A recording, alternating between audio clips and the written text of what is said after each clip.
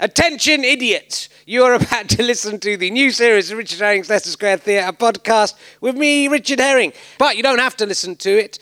This series, you can also watch the video for free. You can watch it on iTunes, search for Richard Herring Video Leicester Square Theatre podcast. They had to put the video there to differentiate it from this one. Rehover Leicester, if you want to be pedantic about it. Or it's going to be on YouTube and Vimeo for free. Or you can just listen to it in the usual fashion through your ears for no money as well.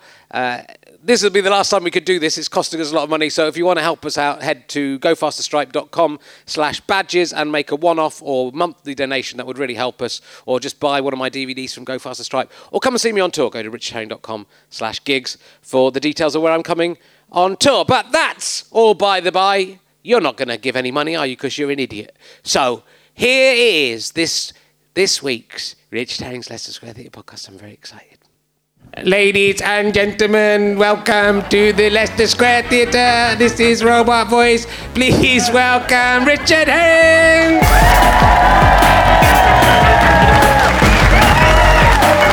Thank you very much. Lovely to be here. Welcome to the new, I don't even know what series this is. I should have looked it up. 5, I don't know, 6, we've done loads of them, of Richard Herring's Leicester Square Theatre podcast, or as all the cool kids are calling it, Leicester. Although if you're watching the video version on iTunes, it's called, just to differentiate it, it's called Richard Herring's Video Leicester Square Theatre podcast, so that is Rehover Leicester.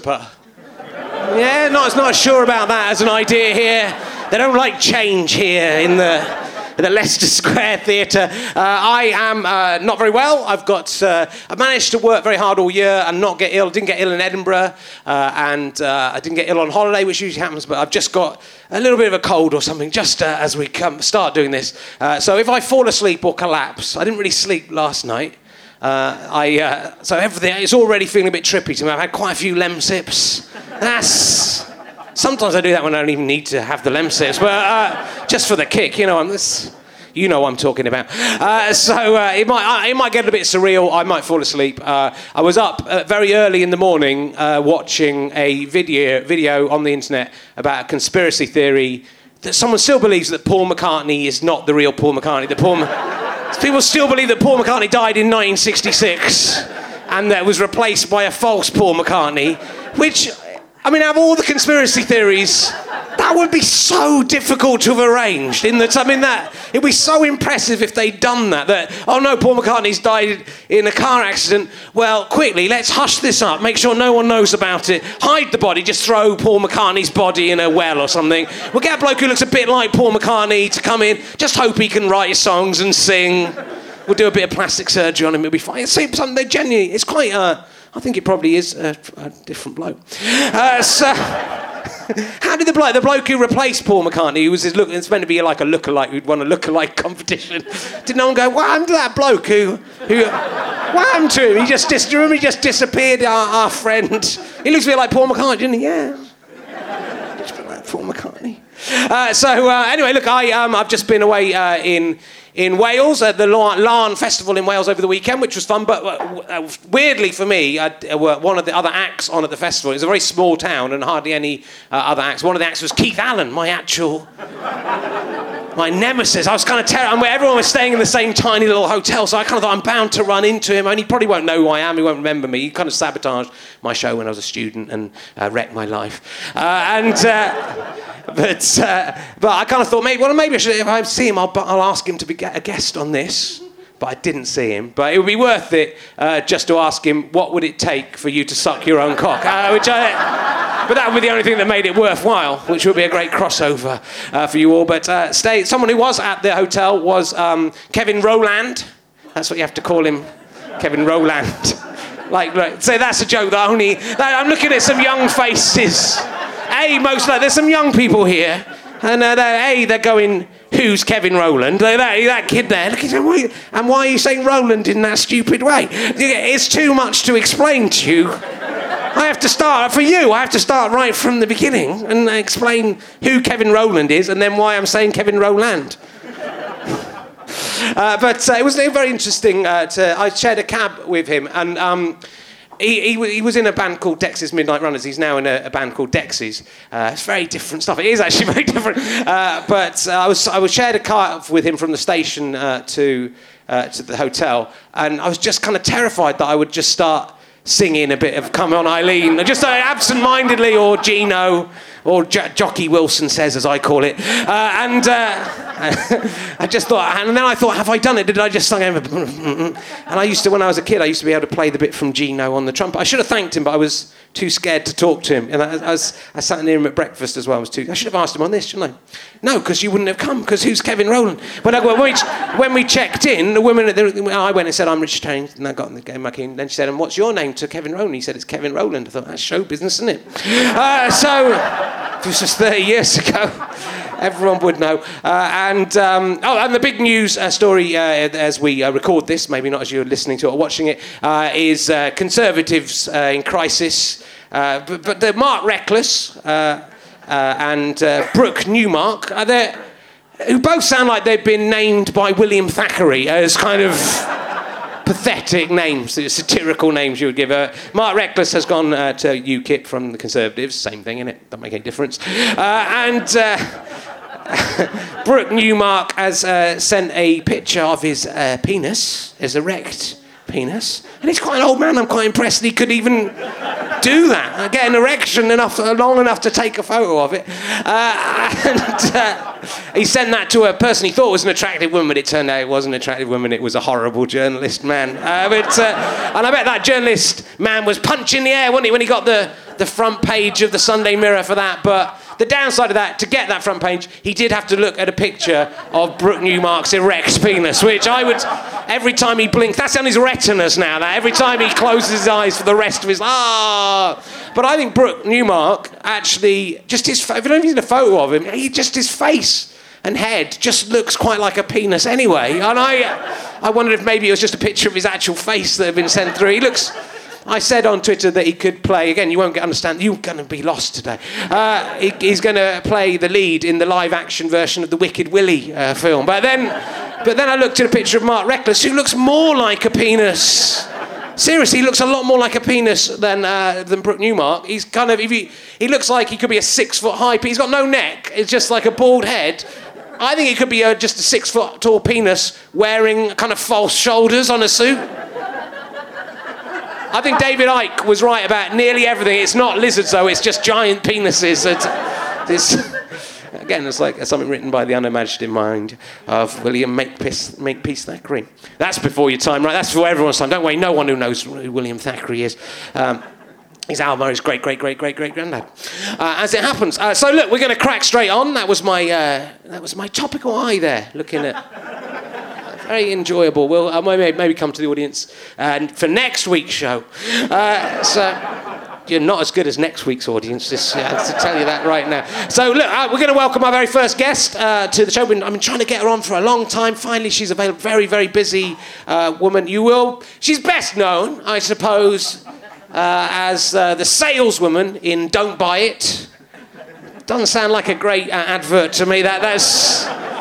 She was also the tourist woman in Count Arthur Strong's TV series. She's very good at playing anything with a woman, and if it's a woman, she can be very versatile. She could do saleswoman or a tourist woman. I don't know if she could do a tourist saleswoman, like a saleswoman who's on holiday. We'll find out. Will you please welcome my first guest, Katherine Ryan, ladies and gentlemen. Thank you. Lovely. Thank you. Come in, sit down. Lovely. We're both drinking... We both drink Barocca. That's what we do. Oh, no, mine's piss. Is that a good colour? I don't know. If that is piss, then that is only piss after you've drunk some Barocca, though. So therefore, you do still drink Barocca. I am like Columbo. Well, before we start, let's get this out of the way, because everyone probably talks about this to you. What was it like being the saleswoman in Don't Buy It? It was important. Okay. Because that was actually... a viral charity thing that they played on the big screens at Glastonbury, and it was a pastiche of a shopping channel show buying nuclear weapons. Wow. So it was saying, it could wipe out the whole of Bedfordshire, and it could do this, and it could do that, and it'll only cost your government $1 billion.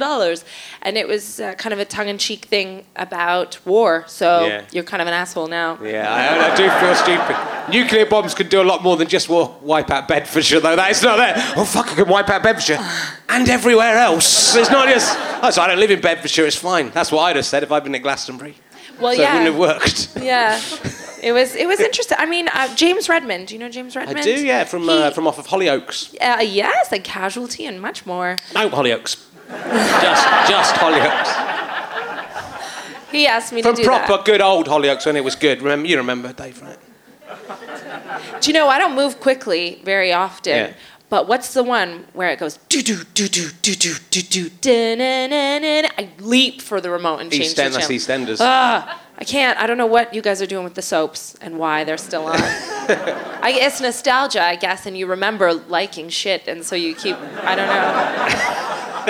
I can't even allow it to be on in the house in case I'm part of some rating system and I'm giving it a point. What happened with James Redmond, though? I interrupted you rudely, as I always do. He was involved with this anti-nuclear war charity and asked me to do it. And he's a proper actor. I am a terrible actress. Yeah. People keep putting me in things like Count Arthur Strong, which was lovely, being the tourist woman. I got to see some of London. You had an advantage, though, in that you talk like a tourist woman already in your natural life. Yes. Even though you live here, you sound like you could have come from somewhere else. I know. If I was a tourist woman, I would have to go, hello, I'm a woman. Yeah. So that would make it harder for me. Yeah. I'd do that. And then I'd have That's to go. what we do. Then I have to go, I'm from abroad. Yes. So, I did it, but I did it really well. And probably if people had seen me do that, you wouldn't have got that part. I thought it was good. I thought it was great. I mean, I've realized that what a lot of actors do is they just play themselves anyway. Yeah. They really do. That's cheating. And so I always play myself when I do things. Yeah. And it's been working out okay. But I can't in my real life, now that I do a little bit of telly and I do more stand-up comedy, I used to play the tourist thing all the time when I didn't beep in for a journey with my Oyster card, or I would always be like, I'm not from around here, I don't know what's going on, I don't know. And now sometimes people are like, yes you are, you've lived here for 8 years, like they know sometimes. Yeah, I saw you on Mock the Week, that's what they say. Yeah, so. But I just flew in to do that, because y'all didn't have enough women. I don't know. Yeah. It's mainly because it's just you're the only one they have on. If you're on it all the time, if they had other women, it wouldn't be as bad. Well, this year they absolutely have other women. Good, that's all right. I don't watch it. If you work on your woman act, that's what I thought. But the thing is, the most successful woman in TV comedy is already a man, isn't it? It's Mrs. Brown. Oh yeah. So it's pretty bad when it's so bad for women that the most famous woman on TV isn't even a woman. That they get a man to dress up. I could do that. I danced for Comic Relief on a show that I've always loved, Let's Dance for Comic Relief. Yeah. And the winners of that were always men dressed as women. Robert Webb did Flashdance as a woman. Rufus Hound did Fight for This Love as a woman. Yeah. Man, women are cool. It's just easy being a man comedian because all you have to do is dress up as a woman. Yeah. But if a woman dresses up as a woman, people don't like that. They just go, well, where's the skill in that? They're just dressing up in their regular clothes. Yeah. Whereas Robert Webb, he probably does wear that stuff. Definitely, Rufus Hound definitely wears that stuff. He looked good. All the time. So you come from a place called Canada. You know it. Yeah. Have you ever seen a Bigfoot while you've been in Canada? No, I have seen bears. It's not as good. I mean, it's quite good. Yeah. I mean... They're quite dangerous, the bears and stuff, aren't they? Absolutely not cuddly creatures. No. People don't know. Do you know, bears aren't all around Canada. It's amazing because England is far enough from Canada, but it's our neighbors, the Americans, who know so little about us. And the misconceptions that come from that way are crazy. I live on a border town. I live very, very near to Detroit. So the part of Canada that I'm from is like 8 Mile. It's not nice. But because I'm so near, a lot of people in high school worked at the border, and people would come across from Michigan to holiday in Canada, it would be the middle of the summer, and they'd come with skis and snow. Genuinely. And the border kids would be like, where are you going? Just over there. Just like, I'm going to go around there and have a glass of water. And then what we're going to do is we're going to go skiing and play in the snow with the kids. And they'd be like, are you fucking kidding me? Like, it's 3 minutes away. 3 minutes away. So we don't have bears. We're a regular It's quite cool they were going on holiday to Canada and just going to the bit that was just over the border as well. It's going, we're going to Canada. Not too far, though. It's insane. You wouldn't believe how... I mean, you might believe how stupid people are. Yeah, I do. I believe how stupid American people are. I can believe that. Because we see them on TV a lot, right? So we know. They'd want to see the bears, yeah. and the Mounties and the Rangers would have to warn them not to do what they kept doing. Separate families. People, they would send their children out of the car, where the bears were, paint their hands in honey,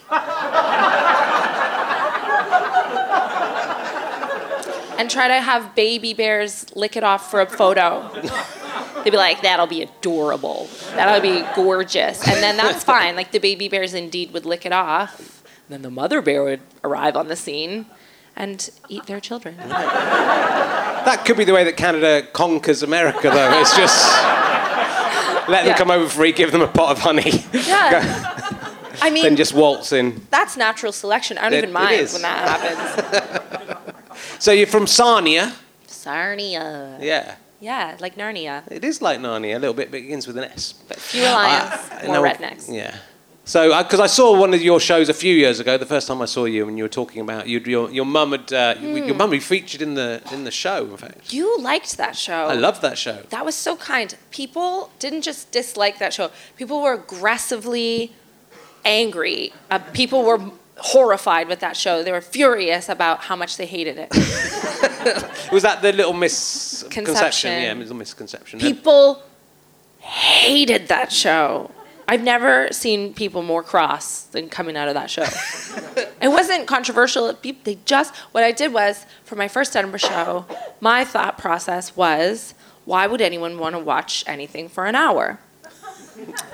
Especially me. Why would they want to watch me? I didn't get it. And people do their Edinburgh hour, I think, maybe too soon. Yeah. And perhaps I was doing mine too soon, but I thought, what I'll do is I'll make it a musical, and there'll be all these songs that I'll write, and I'll do some stand-up, and I'll talk about my childhood, and then I'll put my mom in the show, of course, and she'll fly down. She'll help me look after the baby, and she'll be in the show. And you liked that show. For what reason? Was it just me that liked it? Yeah, it was just I thought it was very enjoyable. It had a massive payoff of your mum coming. Actually, it was all about being brought up as in beauty pageants and stuff. Yeah. Which is very interesting, I thought, as a subject. And then at the end, the surprise was spoiler alert, she's probably not going to do it again, was your mum actually came on and you did a dance and stuff at the end. Yeah, we did a dance. It was good. I really enjoyed it. It was fantastic. You'd think people would. The poster for that one was kind of quite extreme because that was you, the poster was you dressed up as if you were in a beauty pageant, but you were about 6 months pregnant. Yeah. Well, so wearing that was and crying with all mascara down your face. Yes. So you'd think anyone thought, I'll go and see that, would be ready for pretty much anything. Perhaps they were just disappointed that there was no sort of crying, semi-naked pregnant woman. Maybe you're getting a very specialist kind of audience. Maybe that was it. Might be. Well, I was pregnant, and I didn't want to do those maternity photo shoots. Do you see these on Facebook and everything else where women have inexplicably just an oriental fan or just fabric draped over them, or the worst one, their partner's hands in the shape of a heart over their belly button? You've done these, haven't you? They're so awful. And I went home. That was my first mistake. And everyone, my mother and everyone else said, oh, you've got to do one of these beautiful pregnant photo shoots. I was like, I absolutely will not do it. And then I was with my gays, some of the people that I first started out with in comedy, one of whom, Andrew Johnston, not the young boy who once won X Factor or Britain's Got Talent, but another, I know he's not famous here. Andrew's really worried. He's coming to support me on my autumn tour, and he's like, are they going to think I'm the boy from Britain's Got Talent? What happened to that kid? Yeah, he won before Susan Boyle. He was adorable. Right. Andrew Johnston was his name. Anyway, my Andrew Johnston. That show business. If people don't remember Kevin Rowland, then you're fucked. Seriously, a bit. He even dresses up like a sort of dandy all the time to make people remember. No one's going to remember Andrew Johnston, are they? Sounds like a politician, isn't there, an Andrew Johnston? He's saying like PAAZU or something. Right. But my gay community said, let's do, and they are horrified with pregnant women. I mean, that's not a look. They don't like it. It confuses them. Yeah, they hate it. That's one of the advantages of gayness, is that can't happen. Yeah. However hard you try. Well, your mouth can't get pregnant, I always say. That was birth control lessons growing up. All the mums would say that to us in Sarnia.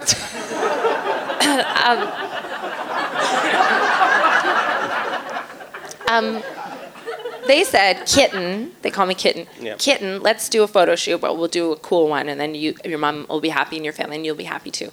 So I put on a bikini, and I did it like a pageant with flowers and a sash, and I was crying like mascara all down my face, just really gruesome, crying tears of joy, and on the sash it said Miss Teen Pregnancy 2000. And I thought it was cool, and then I thought it was so cool I used it for the poster. But I don't know. I was a bit mental then. And has the mentalness subsided?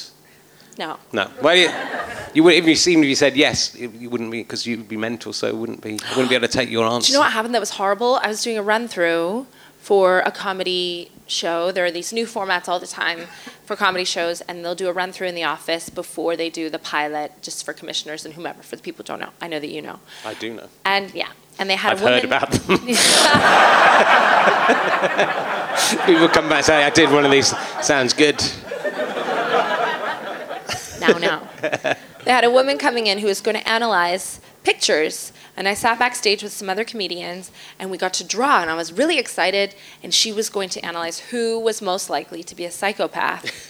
And I thought, oh, these guys, I can't wait to see, and I was really excited, really, really looking forward to this cool analysis. I'm really into that stuff. And we went and we did all these jokes and all these different items, and then we got to the psychopath test, and she went from least psycho to most, and as she went down the line, I realized it was just myself and someone else left, and then it was me, and I was so unprepared for it to be me that I started to cry. Yeah, which you learned to do by observing other people crying.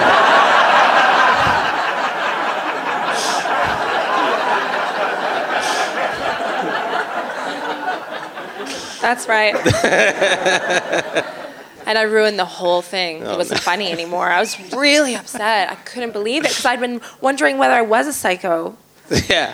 Well, that seems to... If a woman says, your photo looks like you are, then, what more evidence could there be than It was so creepy. I drew a girl in a forest with some baby rabbits and things, and she said that I'd done really even numbers of roses and hearts, and the clouds were really even, and there were even numbers of everything. She pointed out, I mean, the evidence was irrefutable. I was so hurt. But no, that show was about, so you, as a child, you were put in beauty pageants by your mum. Yes. And it was sort of about coping with that, and how that, so that's what I liked about it, because I like to go and see shows that are about a life that I was never put in beauty pageants by my parents for some reason. And, compared to the other children in Somerset, I was very, very attractive. Yeah. And, you would have won. Yeah. I mean, there are no boys. It's like the opposite of comedy. You would have cleaned up. Yeah. So it could double up. I could have used the costume for my comedy and been dressed as a woman. So... So I mean, that's quite an unusual childhood, and then also you worked at Hooters, which we won't talk about too much because everyone talks about. But you kind of had, that's what I think I liked about it. It was just this kind of interesting life of coming through. And Hooters, I think, is ruder sounding. Isn't as rude sounding as it sounds, right? It's not. Not at all. They've done this wonderful job of gaining a reputation all over the world. That some people think it's a strip club. It's absolutely not. I was a corporate trainer for Hooters. Right. I was a waitress for a little while, and then I trained the girls because I had a really good rapport with the other staff. And they listened to me, and I really cared. I believe so much in doing your job well. Whatever that job is, it is not beneath you. Louis C.K., a fantastic comedian, has great material on this about a barista. But I was a great waitress. I cared a lot, and I made a lot of money there for the restaurant and for myself, most importantly. And Hooters is just chicken and beer and sports on TV. Now, what they do absolutely objectify women. I didn't know that then. They do it in this innocent kind of Britney Spears circa 2001 type of way. Like, I'm sexy, what? Like, you're meant to act and look like a really clean cheerleader. Mm-hmm. And that is the archetype of... And I really grew up thinking that my mission in life, I was put on this earth to be a decoration. I didn't know. I really didn't. I thought the best thing you could be is pretty and sweet and and I never was. I absolutely never was. I was alarmingly ginger for a while. And then I would always say things that either offended people or upset them or just made them think I was weird. Then my teeth, my jaw needed to be widened before I could have braces. So for my first day of high school, I had a retainer put in that created a gap between my two front teeth that you could fit your finger through. That's a tiny, but put it up to your face. And it's large. And my fall jacket, my autumn coat, was from the Gap, and it's a gap across the back. And it was just like, my mom wouldn't buy me a new one. I was never cool. I was always weird. And that's why comedy has been such a, what's the word? Sanctuary. A sanctuary. I'm in Hooters mode again. And what's the word? I don't know. I was just trying to hit on you then. Such a sanctuary, because I don't have to be a cheerleader. I never was. I just thought. And so what was it that made you decide to, I mean, was it just that, was there some epiphany where you went, I'm going to go, because you did comedy in Canada first? I did. Yeah. Not a lot. I was presenting a little bit. I was dancing on this MTV, well, it's not MTV, it's Much Music, which is a Canadian equivalent to MTV before we got MTV. Just a show Friday night where you would stand on a box like this and dance. And do you know who else danced on that show? Marcus Brigstock. He used to be a podium dancer. That's right, he did. I just found that out. And he danced on the Canadian. Yes, Electric Circus it was called. He revealed this on Alan Davis Untitled, As Yet Untitled, and I couldn't believe it. What a weird. Now he did it like 30 or 40 years later than I did. I mean earlier. No, he did it maybe, I don't know, 10 years before I did. But so what a weird thing. And then presenting, you couldn't say anything original. Ever. As a presenter, you're a vessel. You can't have any original thought. And I would say things that I thought were funny. I always valued comedy, and I wanted to say funny things, but I got in trouble all the time. I presented a show on Saturday mornings called Teens Dating. Right. And it was teens dating. And we'd pick them up in a minivan. With their permission? They were not of age to give any consent. Okay. We just got genuinely in a van, and we just filmed them during a very awkward moment in a teenager's life. And I would jump in every once in a while to be like, what do you think of her, Chris? It was weird. And we'd take them tanning, and we'd take them for pizza and to fly a kite. And sometimes they would sneak liquor in the van, and I'd have to take it away. It was weird. And I was so frustrated I could never say what I wanted to say. I was always upsetting people all the time. And there was a comedy club next to the Hooters. Right. And I just started doing amateur nights there, but I didn't tell anybody. It's not as though I invited all my friends and started calling myself a comedian. I just did it as an outlet, like as a spin class. You know, you just go to Zumba, not to become, a Zumba expert. You just do it for you. Or for, I don't know. And I just started doing it like that. And then gradually I met friends there. And it was the very slow epiphany. I still didn't think it would be a career. I just did it because I wanted to do it. And because I couldn't keep getting in trouble at Hooters. Yeah. Or on Teens Dating. Or anywhere else I went. And do you think it worked that, because you were this kind of wholesome-looking all-American, well, not all-American, but you know what I mean, because you're all Canadian. But, and then saying sort of unexpectedly filthy things. Was that what you did originally, or unexpectedly, unexpected things? No, I mean, I understood from a really young age that it was kind of endearing to be sweet and innocent. And that's always what I wanted to be in high school or wherever. I wanted to be that really sweet girl.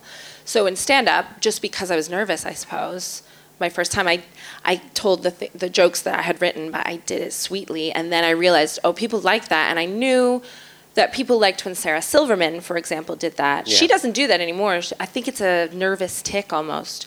She started doing it in the beginning, and now, I mean, she's mortified. She goes, look what I was doing. Like, I don't know, did I say something? I don't know. And that is kind of just a crutch. Yeah. And I did that maybe. I think we all emulate someone else's voice a little bit starting out. And I don't really think I do it so much now. I hope not. No, I don't know. I don't know. Every once in a while. I mean, but that is in me. That is part of my personality too, I think. Yeah. I don't know.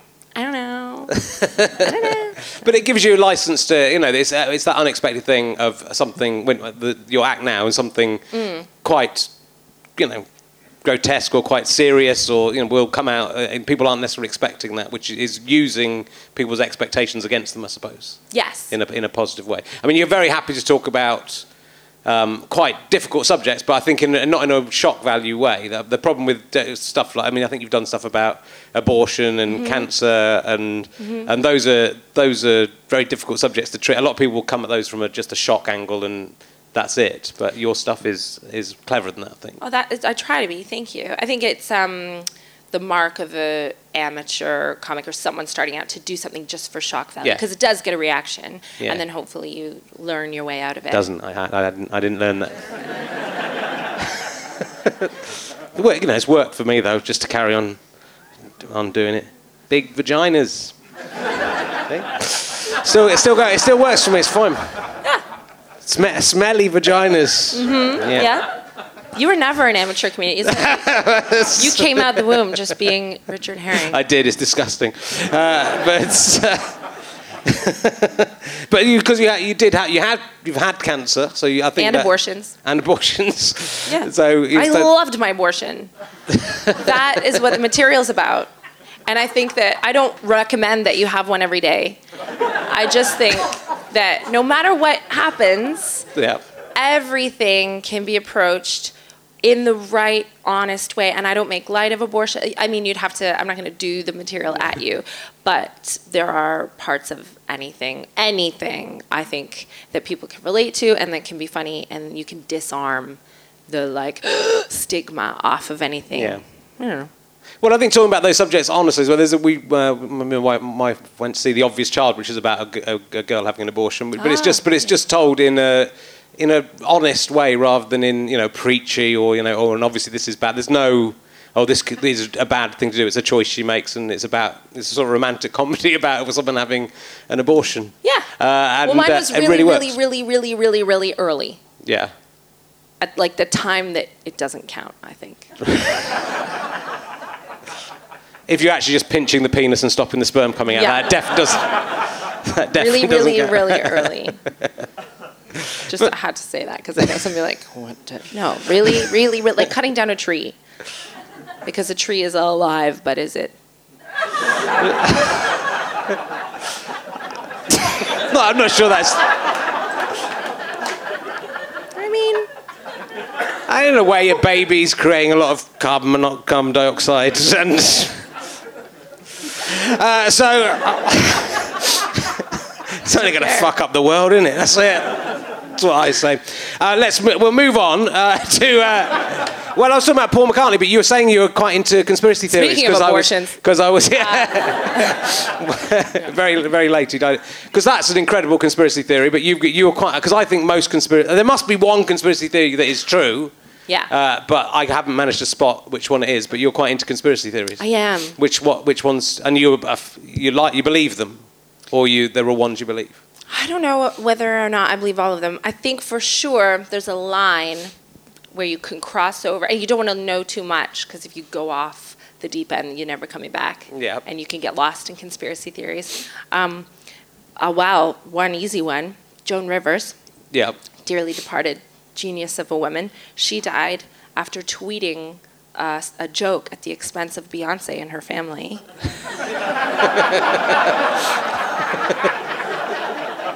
Okay, but she died on Beyonce's birthday. Right. Beyonce was 33. Joan Rivers was born in 1933. Joan Rivers was 81. Beyonce was born in 1981. Wow. Took a lot of planning, this this murder.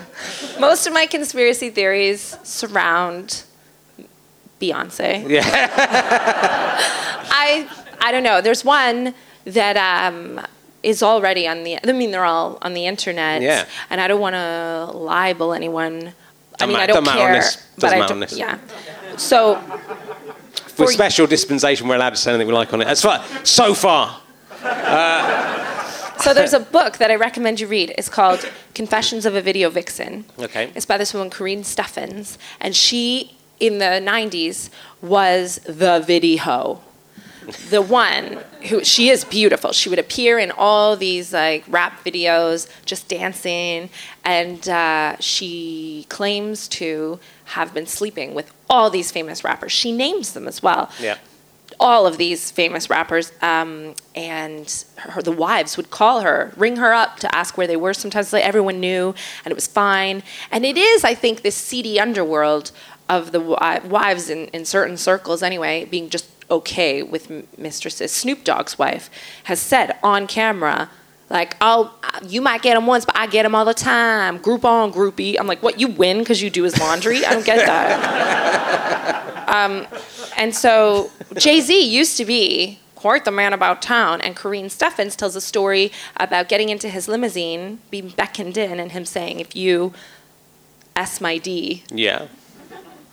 Can you say that? You can. I reckon you can say it. Okay. Yeah.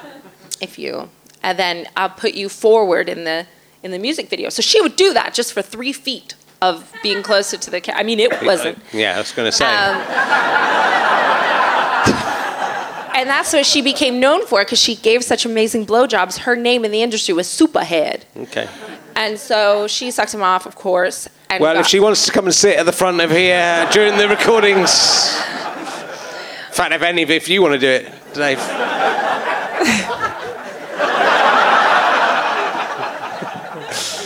So for years and years and years, Yeah. there have been women who come out in blogs and in interviews. One wrote a rap song about it just recently that was released about being with Jay-Z. Yeah.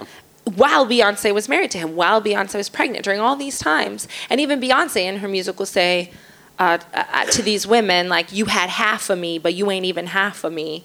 You know, and I believe, it annoys me. This is why. I can't prove that Beyonce is being cheated on. I don't know anything about Beyonce's life, but she is a big celebrity, and I think it's kind of annoying as a civilian woman that this really clever, powerful, rich woman is just staying silent about something.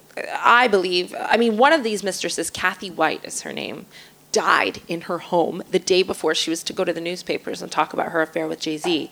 She died. Mm-hmm. I'm not saying Jay-Z killed her. I'm saying Solange did. No, I don't know. I don't know. I just think that you get to this upper echelon where stuff starts to happen and you don't hear about it, and some dirty things happen. I think some of Bill Clinton's interns have also died mysteriously.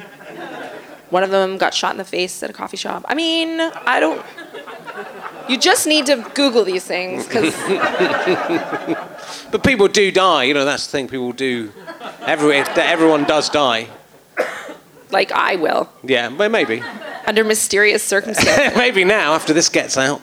Okay, but 3... Because I know Beyonce listens to this. She loves this podcast.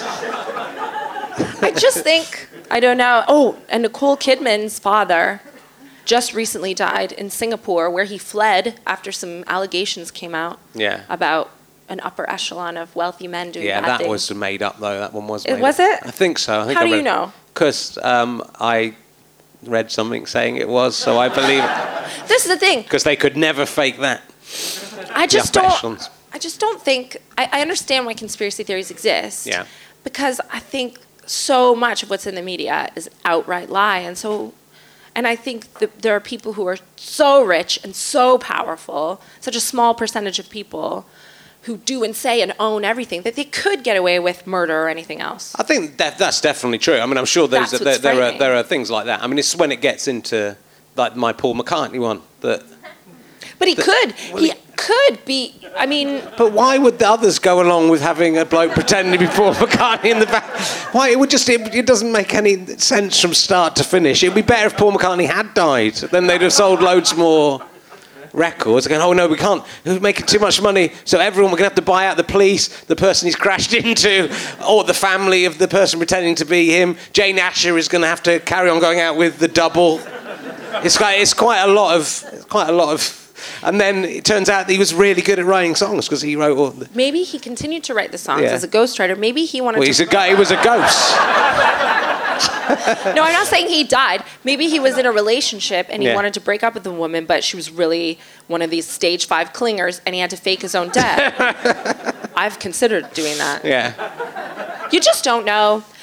I think I do know. I think the other thing about Paul McCartney is he's still alive and you can look at him and stuff.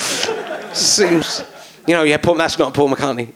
Yeah, it probably is though. I mean, out of all the things, I'll ask you an emergency question. This is it's all new emergency questions. You're going to be very upset.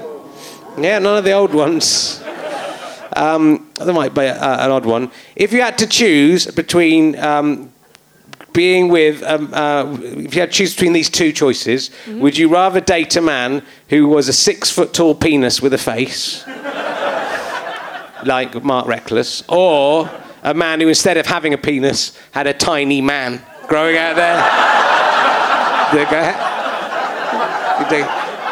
So it's either a 6 foot penis, and that penis could wear like a false suit that made him look like he was a human being.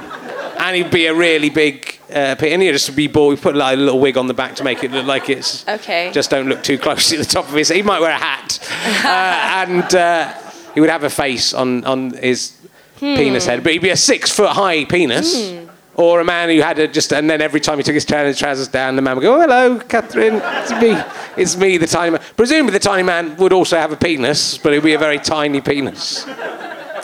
Is the man a different man, or is it a clone of himself? It's like a different person, obviously. I think I'd have to clarify that. It's not a clone of it's not like a man is so vain he's had his penis removed and replaced with a cloned version of himself. That would be insane. It's a man who's he's been born like this. It's like, I suppose, like a sort of conjoined twin of some kind. But the man is tiny. It's like a tiny 6-inch high man. Okay. 6 to 8 inch high man. On average. Well, I've already dated a 6 foot penis. So I think I would choose the man with the tiny man. That'd be nice. Yeah. It'd be like polygamy in a way. Yeah. I'd get 2 boyfriends, and as long as I got along with both of them, I don't see the harm in that. It'd be difficult if one of them got jealous of the other. It'd be hard to choose one over the other as well, wouldn't it, I suppose? So that's the new emergency question. The audience don't seem to like it as much as... it may have a limited lifespan. If, in the event of a zombie apocalypse, what tactics would you employ to survive? I mean, I think I'd kill myself. Would you? But then you'd become a zombie. Oh, no! If we're going by Walking Dead rules. I really hope that doesn't happen. I've never enjoyed zombie films. No. I know some people really love them. I can't stand them. It upsets me. It is upsetting, the idea of the world turning into a zombie apocalypse. Some people think those films are really cool. Yeah. Do you like anyone would I don't know if anyone's watching thinking, I hope this comes true one day. I don't know, I'd like to be a zombie. I don't know I hope I'll be a zombie one day, or I hope I'm a bloke who's having to run away from zombies and stab him in the head. I mean, it's, you've got to stab them in the head. It's quite easy. On most of them, they move quite slowly and they're quite stupid. It's just tiresome, I think, more than anything. They were fast in one film. They were, but that's not right. That isn't what will happen when it happens. They'll be slow and stupid, and you'll be able to just get them by hitting them in the head with a shoe or whatever. It's just like, oh, God, after a while, I mean, in London, you'd have no... they'd be on top of you. Just, it's too busy here. If I could get out, I would go somewhere like New Zealand. Okay. And I think when there's another world war, I think New Zealand is where we want to be. I think that'll be the last place to go. New Zealand is my, escape route for anything. Mm-hmm. It's hard to get to, though, and, you have to... Well, I mean, in London... Certainly in a zombie sense, how are you going to get to New Zealand? You'll sit on a flight with the zombies flying the planes. Well, in London, I wouldn't have a chance to employ any plan. We'd just all be zombies immediately. And you don't want to get on a plane in a zombie apocalypse. If there's one zombie on the plane, then everyone... there's no escape then, is there? You've got to think ahead, Katherine. You've upset me. I'll ask one more emergency question. This one did feature very slightly. They're all new ones. People have... Look at how upset the audience are. They're going, where's my ham hand? It's never going to be asked. Never going to find out. I want to know. We're never going to find out. Here's a good one. Where'd you get your crazy ideas from?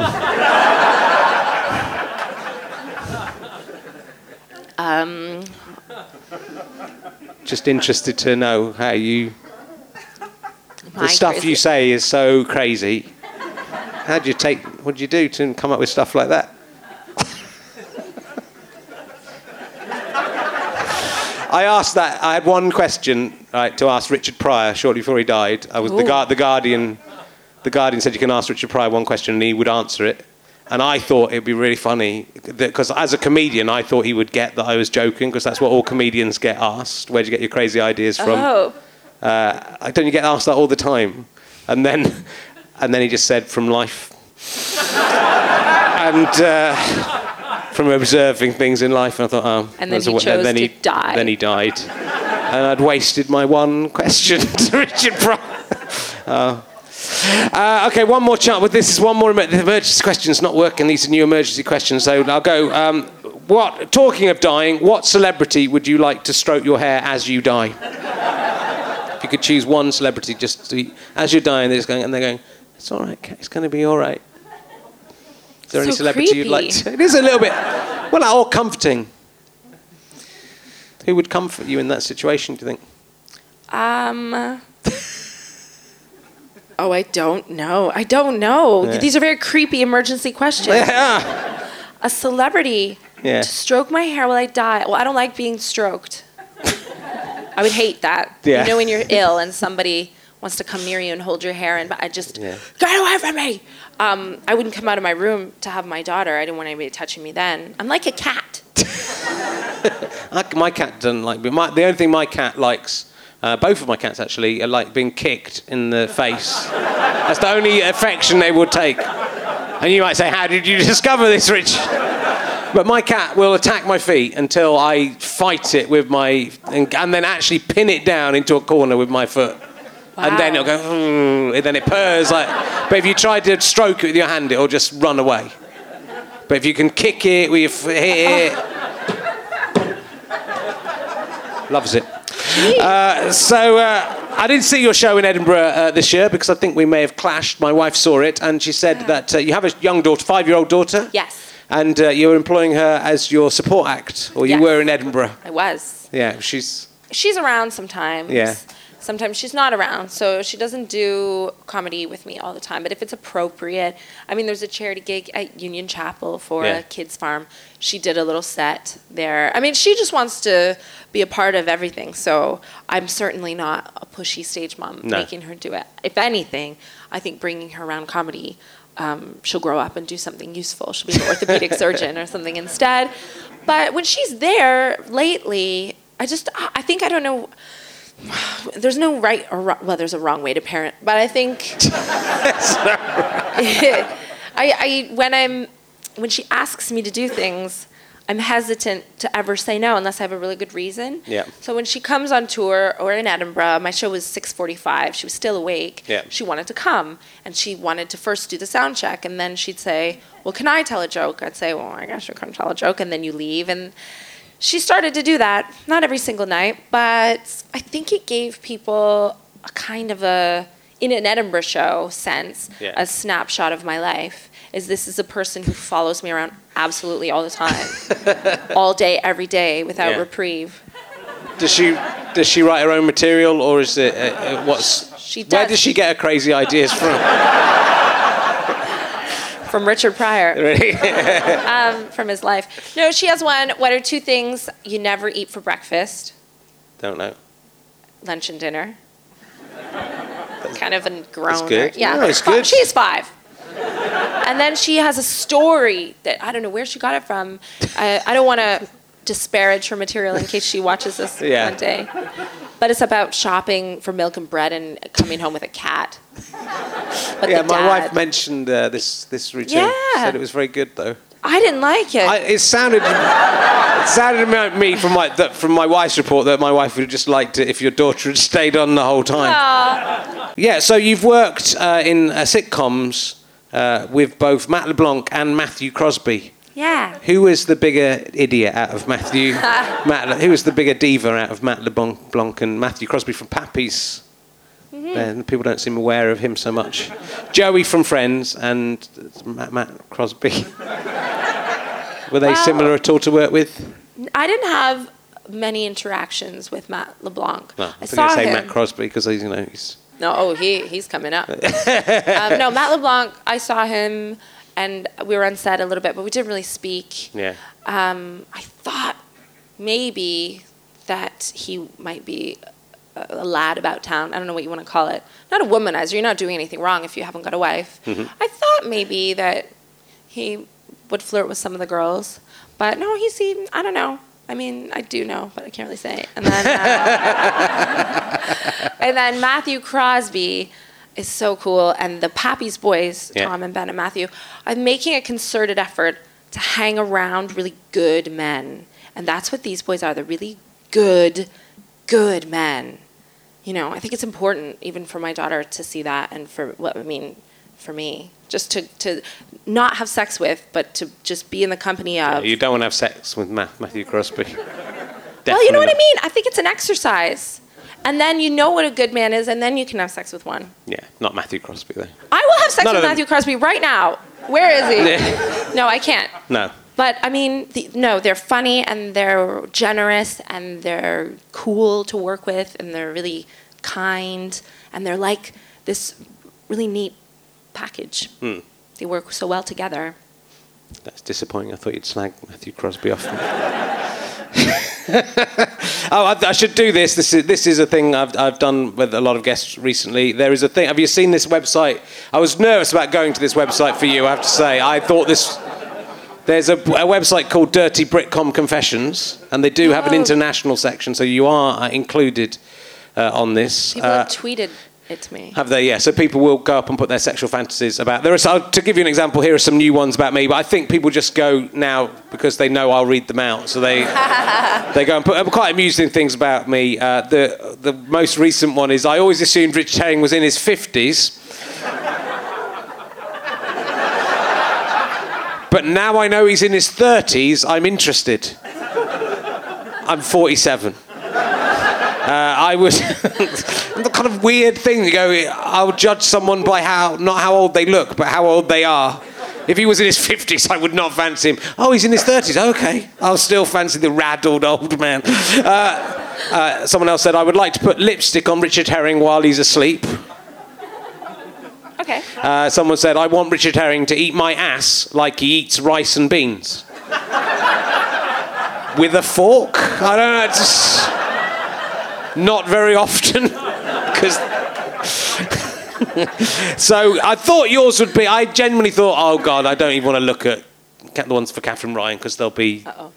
But there aren't as many as I expected. Oh. I think... Thank you for expecting many. And they aren't as appalling and sexist as I expected them to be. But a couple of them were quite interesting lesbian fantasies. Okay. But the one was, I want to get a giant squidgy cake with ooey cream, jam and sponge and watch Red Hot Temptress, Katherine Ryan, slowly ease her naked, tight arse cheeks onto it. Should be prepared to me, it's probably going to spoil the cake a bit. I mean, it's no offence, but however clean your arse is, once your arse has been eased onto that cake, that's not a cake. I'm not that interested in eating anymore. It's been some people like to see things ruined. And nothing shocks me anymore because they will tweet things right at me that they're not putting on this website. Right. One man tweeted me a photo of himself shitting on his bedroom floor. Yeah. And then, as an opening gambit, or was there a tweet going, would you be interested in pictures of bedrooms at all? You know, just a no, it was just that, and then it said, please retweet this and humiliate me. See, I get a lot of the ones who they think I'm a dominatrix for some reason, which I'm completely the opposite. Okay. I mean, I'm really nice, but no, there was that. Yeah. And other things, like feet are a popular one. I purposely don't wear strappy sandals and things because people keep asking me to. Right. And I think these are not the kind of people that I need in my life. That is well, because I was tweeting about the Conservative MP's penis, as you do the other day, and then someone tweeted me a picture of their own penis, their own erect penis. You know what else? As if that because I've been discussing someone doing that. Oh, I'm up. Yeah, sure, I'm up for that. Oh, yeah, welcome to the jungle. Yeah. They will do that. Do you know what else they'll do? They'll go, I saw this video of you at Radio 1 with a link, and it'll be just a 6-second video, a Vine, of them arriving onto themselves. And so and that's what annoys me. They trick you to watch it. Because you go, oh, there's a video. Why was that? And then you're like, oh, no, that's you jerking off. But that feels a bit like a flasher. But that's... I mean, I know you saw. I just blocked that guy, and he's someone who tweeted me before. Maybe he thought we were friends enough. Yeah. Now for me to see his penis, but that's basically, you should go to the police about people who do that. Don't you? Why? I mean, maybe. What are they going to do? They don't care. It's kind of weird that people feel that Twitter is beyond the realms of reality. Oh, it's fine. I'll send a picture of myself wanking off to someone. I've had worse. Yeah. Worse than what I just said. Well, I'm sorry to hear that, and I apologise on behalf of all disgusting men. But I genuinely don't care. This is the thing with trolls and things, because, I don't know if it's why, but because I endured so much bullying and abuse when I was younger, I just, I really young went, well, I don't really care what you think. And you get up tomorrow and you're the same person. I genuinely don't care. I want people to have a nice time, and I want to make people laugh, and of course I don't want anyone to waste their evening. I think it is a big deal to be invited into someone's home if you do a panel show or if you do whatever. So in a way they're entitled to dislike you, and I think it's weird that they want to tell you how much they do.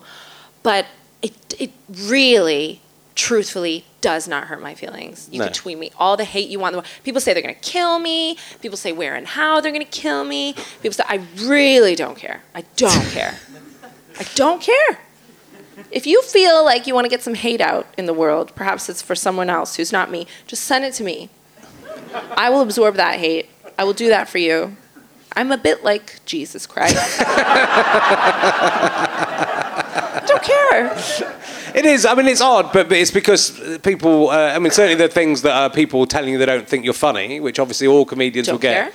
But it's sort of odd because it's like going, well, you think that... It matters in your world what you think, but it doesn't matter to anyone else what the opinion of every single... It's like, oh, sorry to let you know, but I don't think you're funny. You go, okay. Yeah. There's 1 million people, or 60 million people in the country. As long as 1,000 of them like me, it's okay. Well, it's the thing. What kind of person would I be if I expected everyone to like me? I learned that really early. Yeah. And there are people in the school run who talk badly about each other. These mums, a lot of them only eat on weekends. By Friday, they're ratty. And if you're a comedian, you're kind of lucky in a way because you find out just right away what people think of you. You don't walk around like, oh, I don't think Sharon likes me very much in the office. It's like, hey. Cool. Well, I think we might have to. Oh dear, time has flown by. I'm pretty chatty. Sorry. You're very chatty. That's a good thing. Do you think that MP should have been sacked should have resigned for showing his penis to someone he thought was asking to see his penis? They all show their penis. There was that famous, the one in America, Anthony Weiner. Yes. He was married and he got caught on 3 occasions showing his penis on Snapchat. JFK and Clinton. I mean, I think Bill JFK Clinton... never Snapchatted his appeal. I think Bill Clinton was a good president as far as American presidents go. And, like, you know, having affairs and doing these things. Those are some of the least offensive things he ever... I mean... Yeah. I don't know. I think one shouldn't do that, but I think it's a different ballgame to running an office or running whatever. Well, if someone, if MPs were just sending the pictures of their penises randomly to constituents, I think that would probably be wrong. But to be honest, I'd quite like. I've elected these people. I would, if I want to see their penis, I think they should have to show it, and then I can make a judgment from their penises. Yeah, I mean, it's or vaginas. Or vagina. Thank you. Or breasts, whatever they want to show me. I've always said that increasingly people have sex pictures now, and I think that we should reclaim the power from these hackers, and we should release our own sex pictures, do it like an ice bucket challenge. I think that's not a bad plan. Just be like, I would like to thank Richard and that creepy guy from work for nominating me.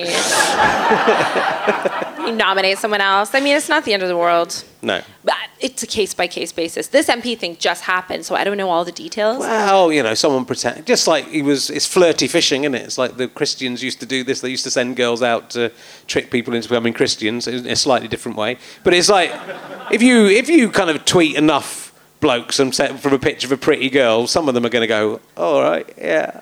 That's some lonely middle-aged man is going to go who looks like a penis already. He's a very unattractive man. Well, so if a beautiful woman, I mean, really, he should have looked at it and gone. He should have looked at her feed and where she's going, oh, I went to see an MP at Question Time. What a legend! And look at the 20-year-old girl go, that is not a real person. And you should go, that's not a real person who's trying to have sex with me. But if you are overcome by midlife crisis, as I was luckily before I met my wife. Yes, good. Then, that might be the kind of thing that... It's easy to do, to entrap someone, I think. It's very easy to entrap. Especially if they don't know. How old is this man? I think he's bald, isn't he? I don't, no offence to bald guys, but, I see a bald guy and I think, they're 60 years old. Because they got to be older than me, right? Because I've got loads of hair. So there's going to be a point when I'm as old as you, definitely as old as you, that I'm going to... But then you go, and then they go, oh, I'm 37. I go, oh, no. Because I also think that I'm 25. Yeah. That's the problem. I may have just tweeted myself. I might have done that one myself. Anyway, look, never mind. We will have to, unfortunately, draw things to a close. But it's been lovely to talk to you. Thanks for coming on. Please give a massive round of applause to Katherine Ryan, ladies and gentlemen.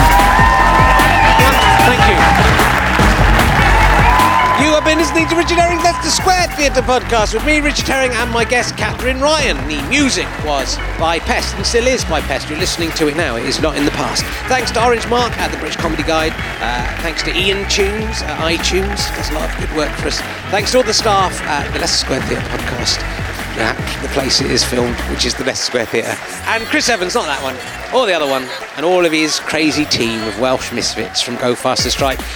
This was produced by Ben Walker. It's a fuzz, gofasterstripe.com, and Sky Potato production for the internet. I hope you enjoyed it.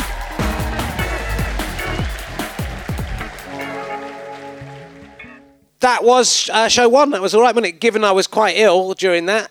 You couldn't tell, could you, during it? I don't know if you could, because I'm recording this beforehand.